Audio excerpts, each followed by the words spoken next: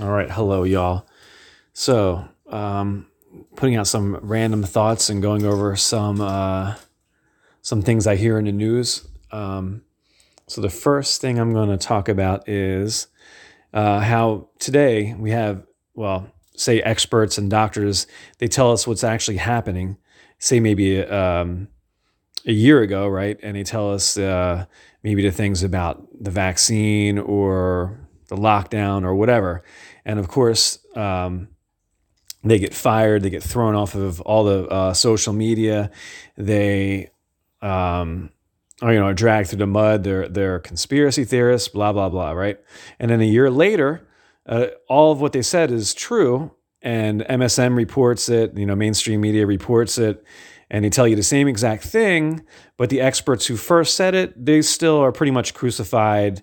They are still fired and still dragged through the mud as lunatics and whatnot, right? And those who are wrong, like the politicians and the experts and doctors who were involved in the beginning, who were also saying that these doctors and experts are wrong, they get promoted, even though they were obviously wrong, and that they get promoted. Similar to Fauci, how Fauci, he pretty much is wrong about everything, and is showing his emails are contradicting everything, and yet in the long run, we'll see what happens. Hopefully, he'll get what he deserves, but I wouldn't be shocked if he's promoted in some way or another.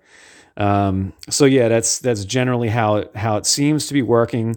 If you want the real news, you can get the real news. You're not going to go to the mainstream media. You'll listen to No Agenda, or maybe you'll listen to High Wire with Del Bigtree, or The Last American Vagabond. There's plenty of them.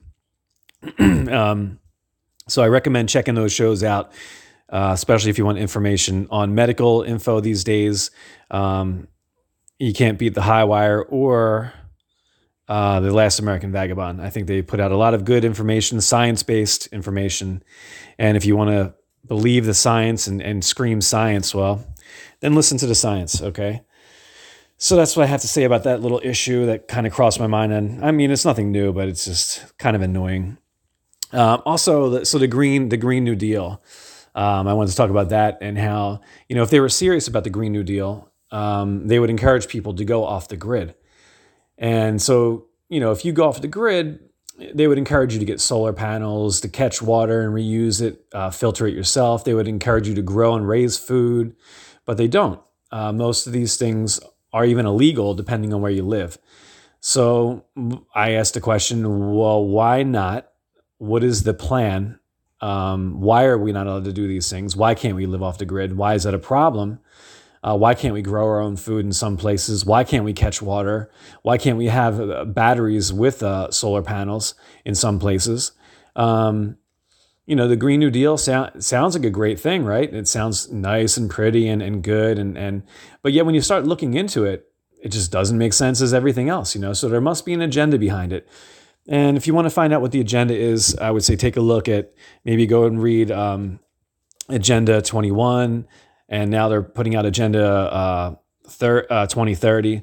But I mean, Agenda 21 is very old, and if you look around, if you live in anywhere near like an urban or a suburban area, you'll see the condos going up all over the place, everywhere you look.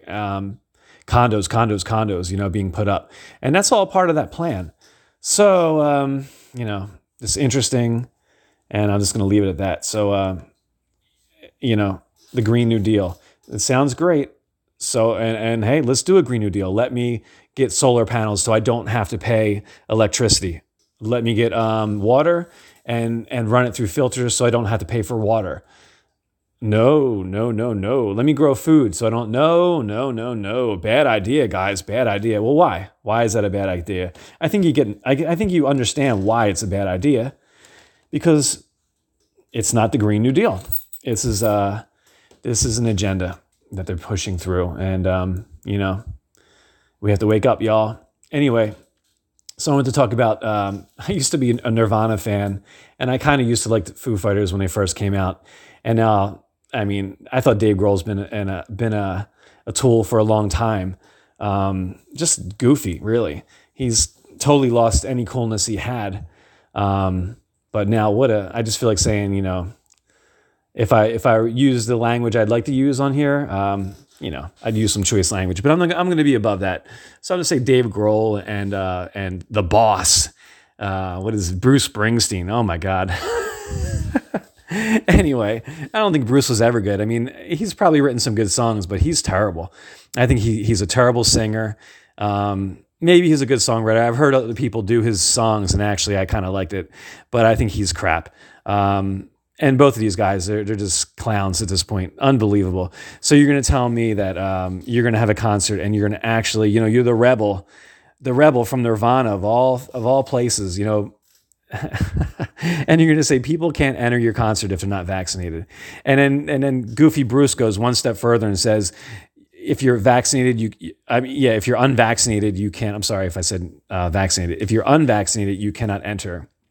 And then Bruce goes an extra mile and says, well, if you're unvaccinated, or if you got AstraZeneca, then you cannot enter. How hilarious is this? So you're discriminating not only against unvaccinated people, which is a disgrace. Show me your papers. But then you're gonna actually cut out a portion of the people who were vaccinated. It's just insanity. I mean, we are living in the upside down. I mean, it's insane. So yeah, Dave Grohl, go to hell. And so you too, Bruce. You could ride Dave Grohl's back and just fall off a cliff or something. I actually got kicked off of YouTube for telling someone to jump out of a train. I didn't say to kill themselves. I just said jump off a train. So anyway, not YouTube, Twitter. Anyway, man, just disappointing. I know I go on a little bit of a rant, but just can't believe what I see sometimes. It's just overwhelmingly ridiculous. But thankfully we have Eric Clapton and we have Van Morrison and Pink Floyd's Roger Waters still being the rebels. When I was a kid, I would never picture Eric Clapton or Van Morrison being the rebel. I mean, especially Eric Clapton.